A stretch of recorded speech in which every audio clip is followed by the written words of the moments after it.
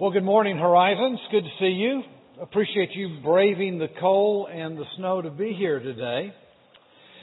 You know, there's one thing we tend to appreciate, maybe more than anything else when we're in a foreign country, and that is our American citizenship. In fact, several years ago, my oldest son Josh and I were in China. We were visiting the autonomous region, which is the region of Tibet.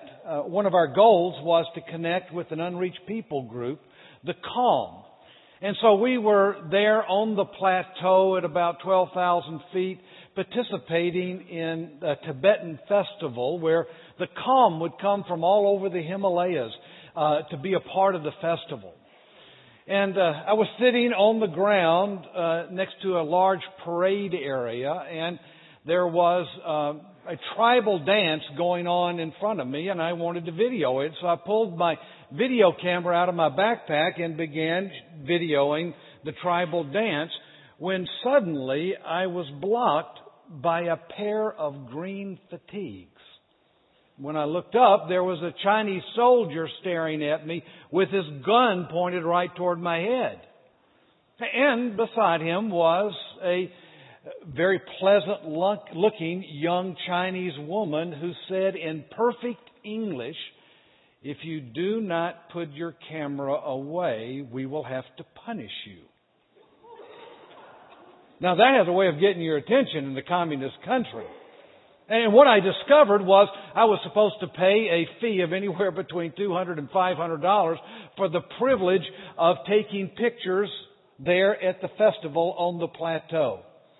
You see, we take the privilege of our citizenship and the freedoms that it brings for granted when we're in the States. But you're never more appreciative of your citizenship than when you're in a foreign country. And it's interesting. It's this idea of citizenship that is the subject of Paul's very first command he gives this church at Philippi in this book that bears their name. So turn with me to Philippians chapter 1, verse 27. We'll begin there, and we will begin to understand how our citizenship can actually impact our behavior. You can follow along as I read, starting verse 27. "Only let your conduct be worthy of the gospel of Christ, so that whether I come and see you or am absent, I may hear of your affairs, that you stand firm in one spirit, with one mind, striving together for the faith of the gospel." Now, throughout chapter 1, Paul has focused primarily on his chains, his critics, the crisis he's facing in his life. It's focused on himself. But here in verse 27, he takes an abrupt turn and begins addressing the Philippians directly. And in doing so, he uses, of all things, political terminology. See if you can see the political terminology as we read that first half of the verse again. "Only conduct yourselves worthy of the gospel of Christ." Did you see it? That word conduct is actually a political term. In its verbal form, it means to be a citizen. You need to know that this letter is written to a city, Philippi, who holds in high regard Roman citizenship. Remember, Philippi was a Roman colony. It was filled with Roman citizens, many of whom were Roman soldiers and retired soldiers. And they understood that their Roman citizenship came with certain privileges. I mean, a Roman citizen was respected throughout the then known world because his Roman citizenship was backed up by the strength and might of one of the greatest empires of the world. I mean, no matter where you were in the world, it was said that you as a Roman citizen were always connected to the glory and greatness that was Rome. Now, Paul understands the power behind a Roman citizen and his citizenship. In fact, Paul himself has Roman citizenship. But Paul is suggesting here to the Philippians that there be a paradigm shift for the Christ follower. as powerful and prestigious as Roman citizenship is, Paul wants the Philippians to know they have a different citizenship. They are citizens of a different country. In fact, it's a country they've never been to. And he states it categorically in chapter 3, verse 20, when he says, "For our citizenship is in heaven." But what I want you to notice is that he says, let your conduct, in other words, your behavior that's governed by this citizenship, let that be worthy of the gospel of Christ. Now, when you hear the word gospel, what do you think of? It's kind of a religious word, isn't it? Did you know the word gospel simply means good news? Now, winning the lottery, that's good news. Finding out you're going to have a child, that's good news. Getting a promotion, that's good news. But Paul is saying here that all that pales in comparison to the good news that comes from God.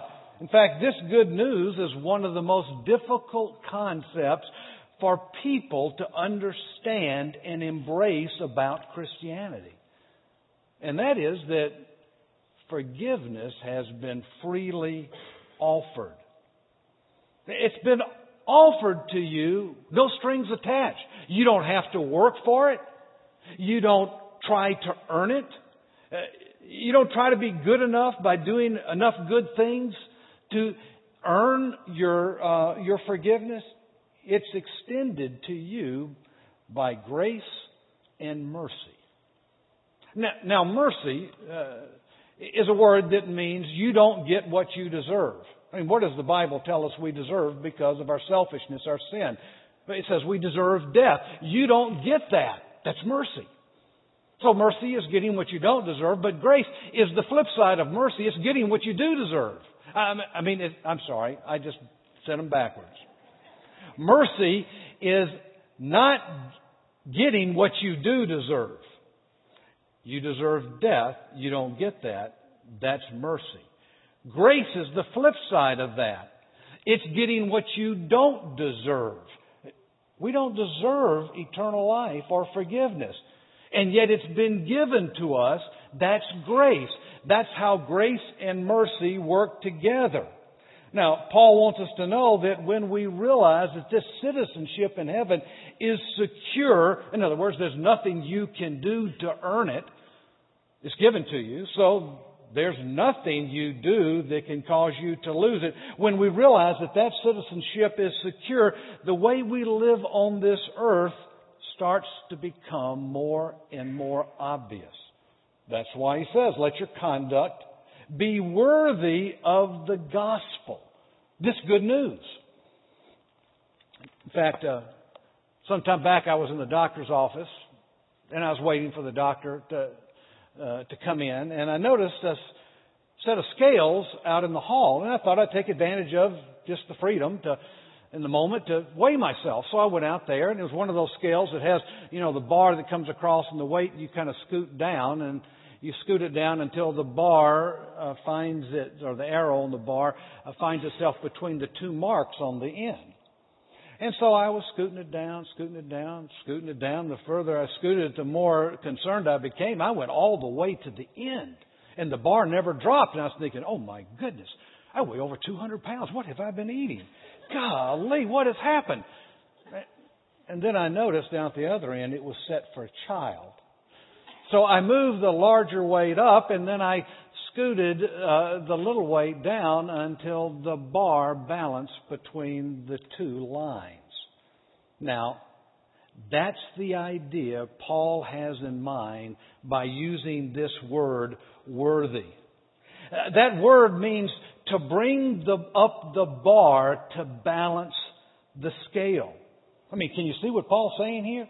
He's saying that our conduct as citizens of heaven should be in balance with the grace and mercy of the gospel. In other words, our beliefs should not outweigh our behavior. So, Paul encourages the Philippians and us as well that we are to behave like citizens of a different country, a heavenly one. So how do we do that? Well, he tells us by borrowing a word from the military. In fact, let's look back at that very first verse. It says, let your conduct be worthy of the gospel of Christ, so that whether I come and see you or am absent, I may hear of your affairs, that you stand fast in one spirit.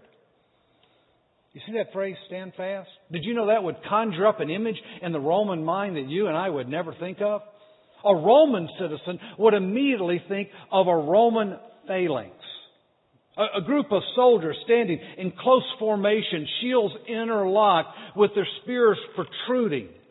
Did you know a single Roman phalanx of just 16 soldiers could protect 32 square yards of ground from an entire invading army? I mean, that's amazing. So Paul's implying here by using this word, whether we're aware of it or not, we're in a battle. It's a battle for the simplicity of the gospel of grace and mercy. So he encourages us to stand against anything that might add to that or take away from that message. In other words, we're to stand consistently like soldiers, upholding the grace and mercy that is found in the gospel. By the way, do you know what the most effective weapon you can use to promote and defend the gospel is? It's the consistent life of a Christ follower. I mean, the reality is that if you live with Christ at the helm of your life, I'm not legalistically, I'm not talking about that. I'm talking about extending the grace and mercy that's been extended to you, that people start noticing.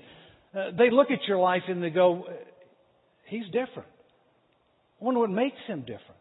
I like what I see. I want to live like that. I want what he has. Remember, I told you Josh and I visited Tibet trying to connect with this unreached people group, the Kham, that lived on the Tibetan plateau and in the mountains there. And we were there for 2 weeks, and then we came back to the States. Well, a year later, I got an encouraging email from one in our party who stayed for a year there in Tibet trying to connect with the Kham.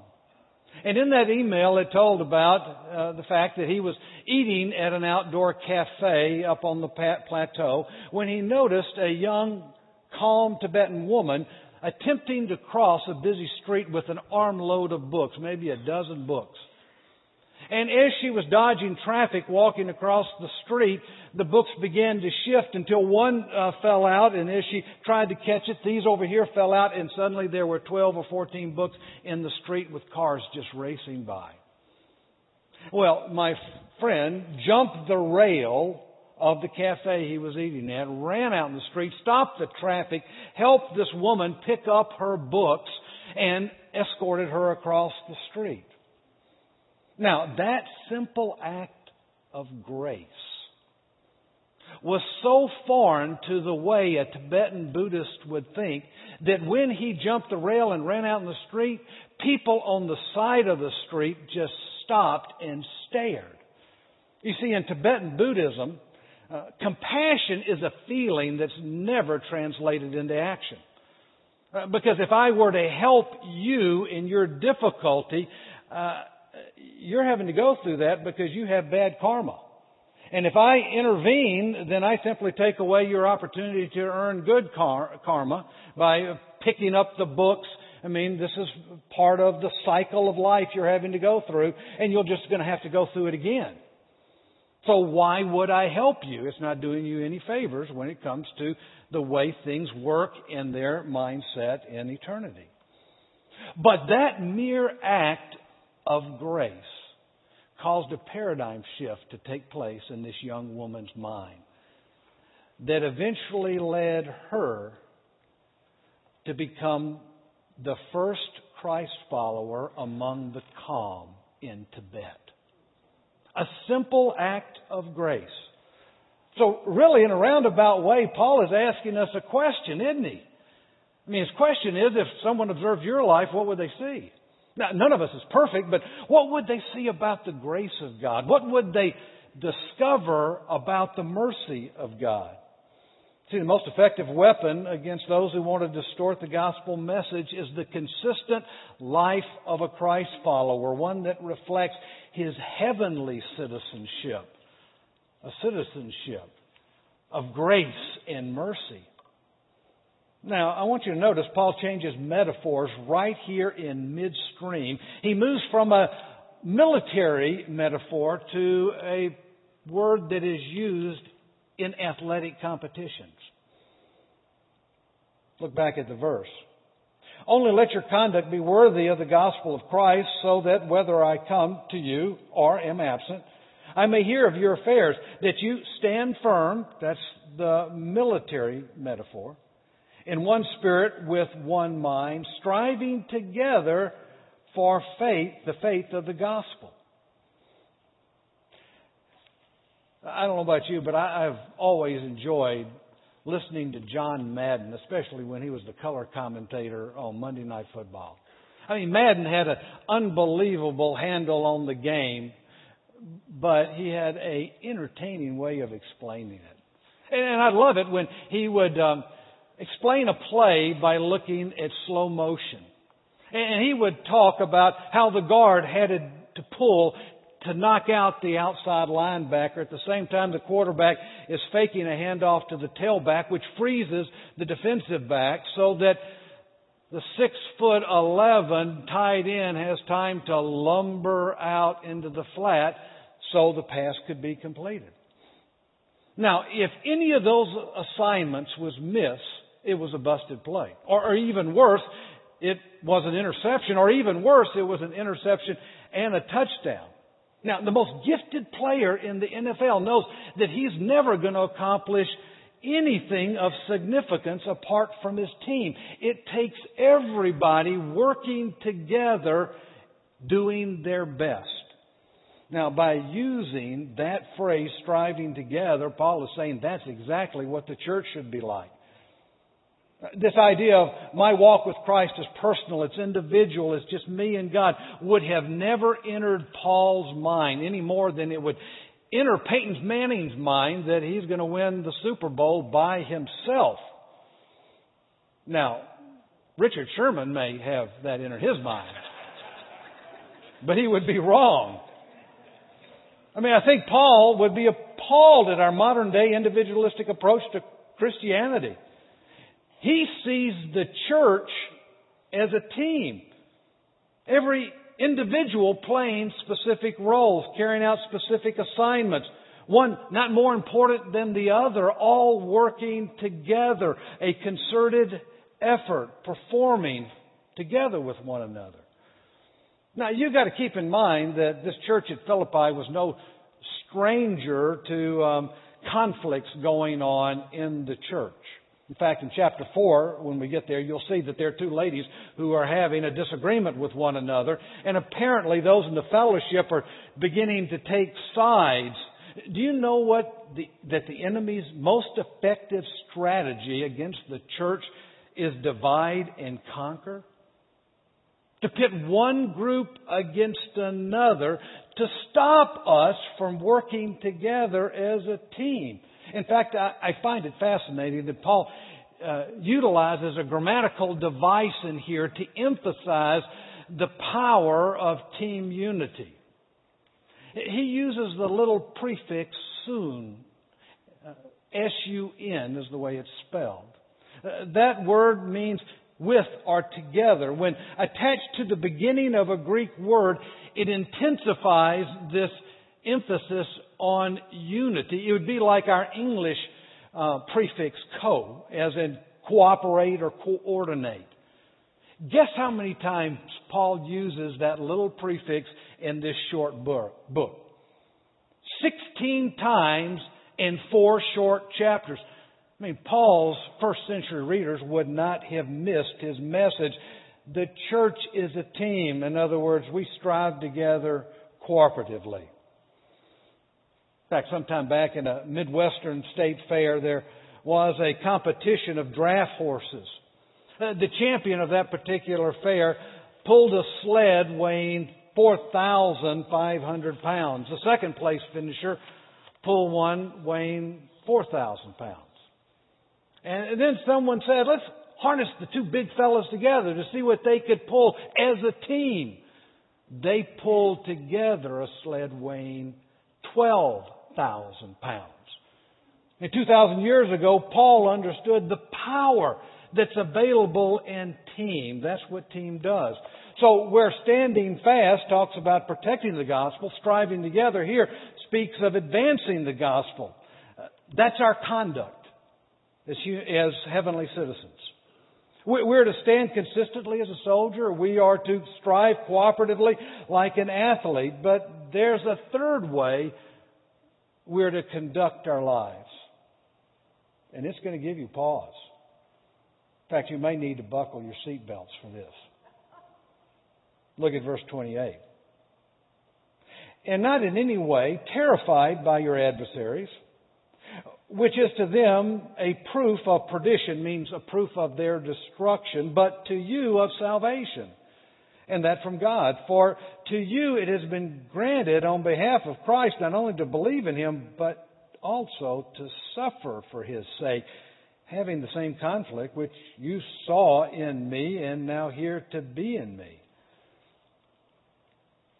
Paul says when you face opposition, and you will face it, that it's been appointed for you to suffer.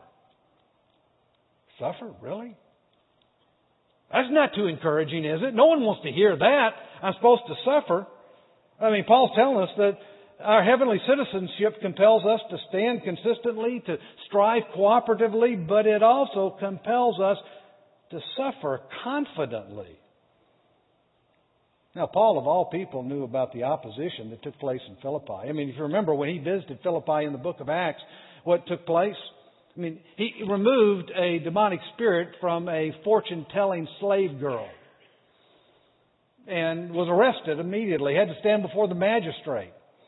And then he was beaten severely. He was thrown in stocks and then thrown into jail. Now, your suffering may not be as dramatic as Paul's suffering, but Paul does say that we will suffer for what we believe. In fact, I think I've mentioned it before to you guys, but when I was in college, I was in a fraternity. And in order to become an active in our fraternity, a pledge had to do a number of things. One of the things he had to do is get his paddle signed by all 110 actives. And in order to get your paddle signed, you would trade an act of servitude for a signature. And so it follows that, actives tend to look at pledges as their own personal slaves. You could get them to do just about anything.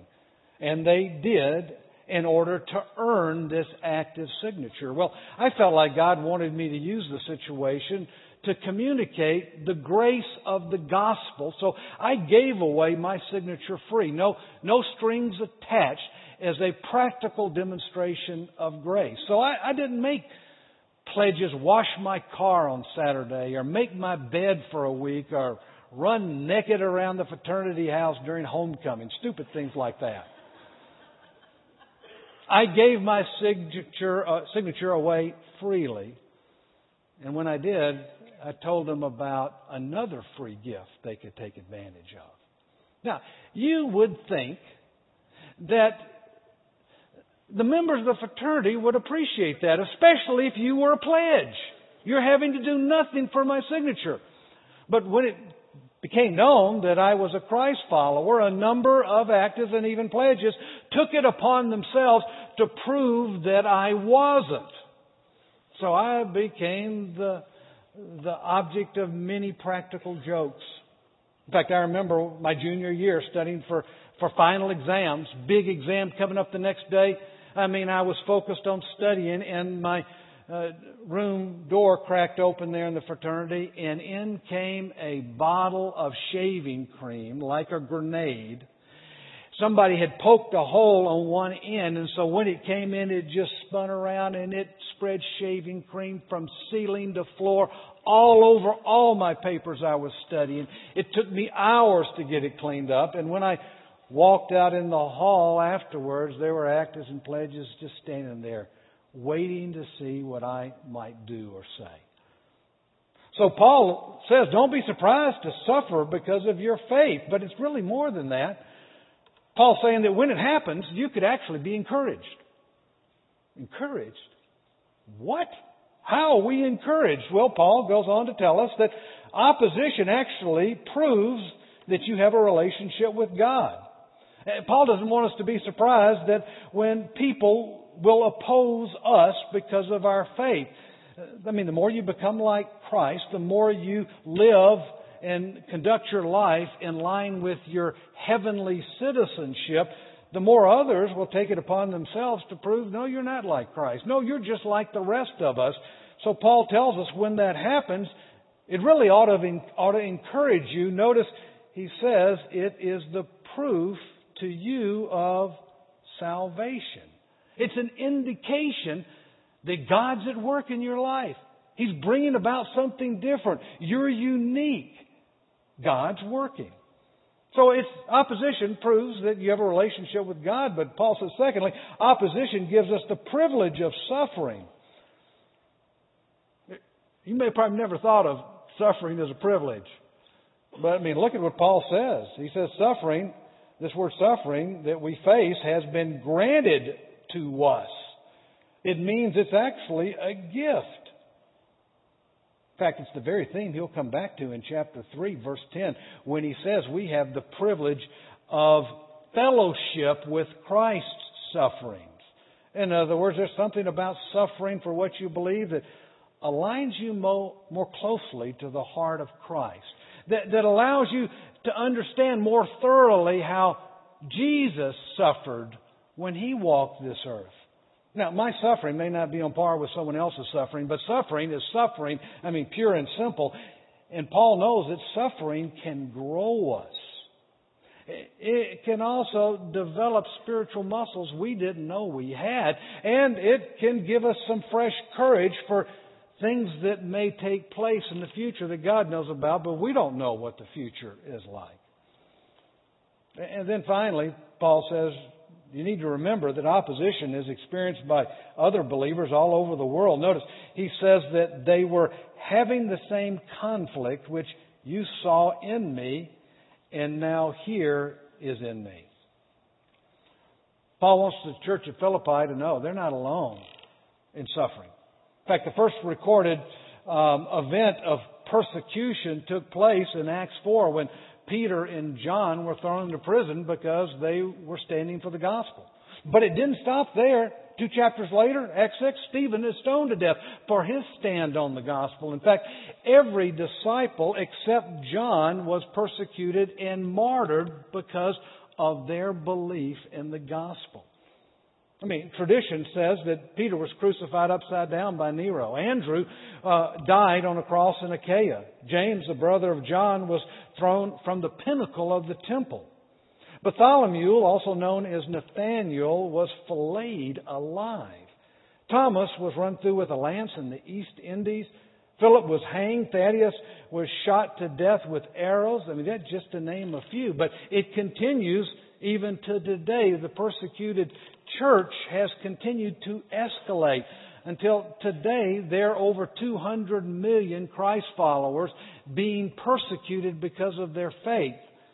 And statistics show that 160,000 to 200,000 die because of their faith every year. That means just during this message, there have been anywhere between 14 and 20 Christ followers just like you who have given up their life because of their faith, what they believe. So Paul's reminder to us is twofold. He says it's been granted us the privilege to believe. Now that's the delightful part. But also to suffer. That's the difficult part. And as a result, it really leaves us with a dilemma, doesn't it? As we faithfully attempt to walk with God, living out our heavenly citizenship, we may find ourselves suffering rather than being rewarded for our walk with Christ. So, how do we respond to that? Malcolm Muggeridge was a foreign correspondent. He was the editor of Punch magazine in Britain. And as a reporter, he had to see a lot of difficult things in life. Later in life, he came to know Christ. And he talks about how he had to live with being a secular reporter and at the same time being a Christ follower. And he frequently wrote of feeling like a stranger, a foreigner in a foreign land. Before his death, he was asked, what did you mean by that, a stranger, a foreigner in a foreign land? I want you to hear what he said. He said, in the war, when I was in North Africa, I heard some lieutenant colonels first use the phrase, displaced person. That phrase was very poignant to me.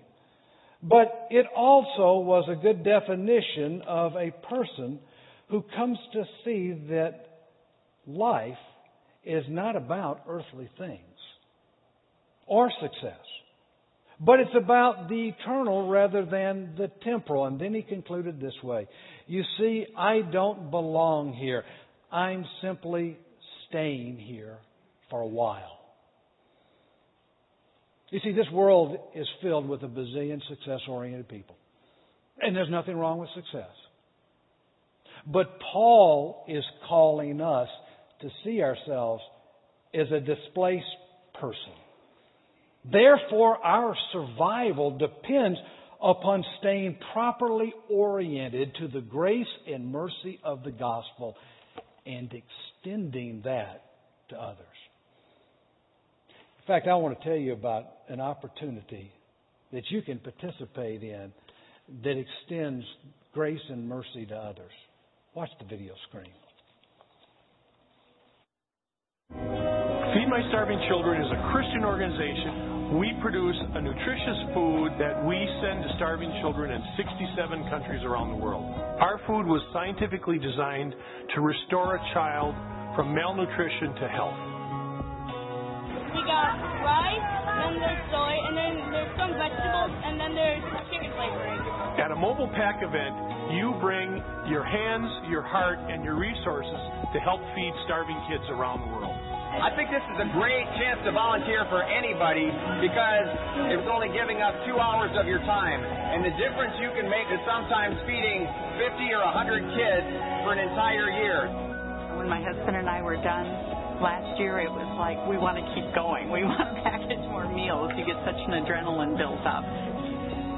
You can be a part of moving these children from a place of hunger to a place of hope.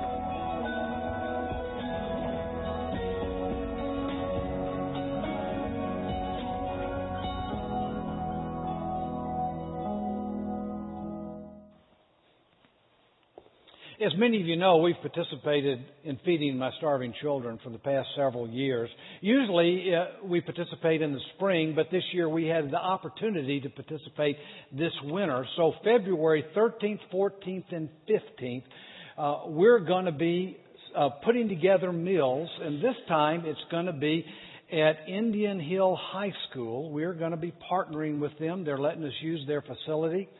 And even many of their students will be participating. And we would love to extend the invitation for you to participate in that. Our goal is to find 1,000 volunteers that can pack 300,000 meals. And if you've got kids, almost any age, except maybe toddlers and infants, I would encourage you to get them working with you, packing meals.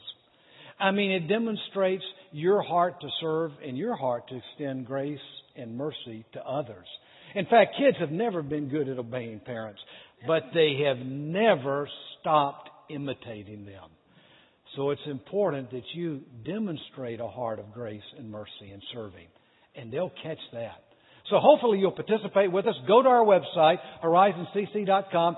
Look for Feed My Starving Children. Click on the button. You can sign up for a specific time there, and hope you'll take advantage of that. Thanks for coming, and we'll see you back next week.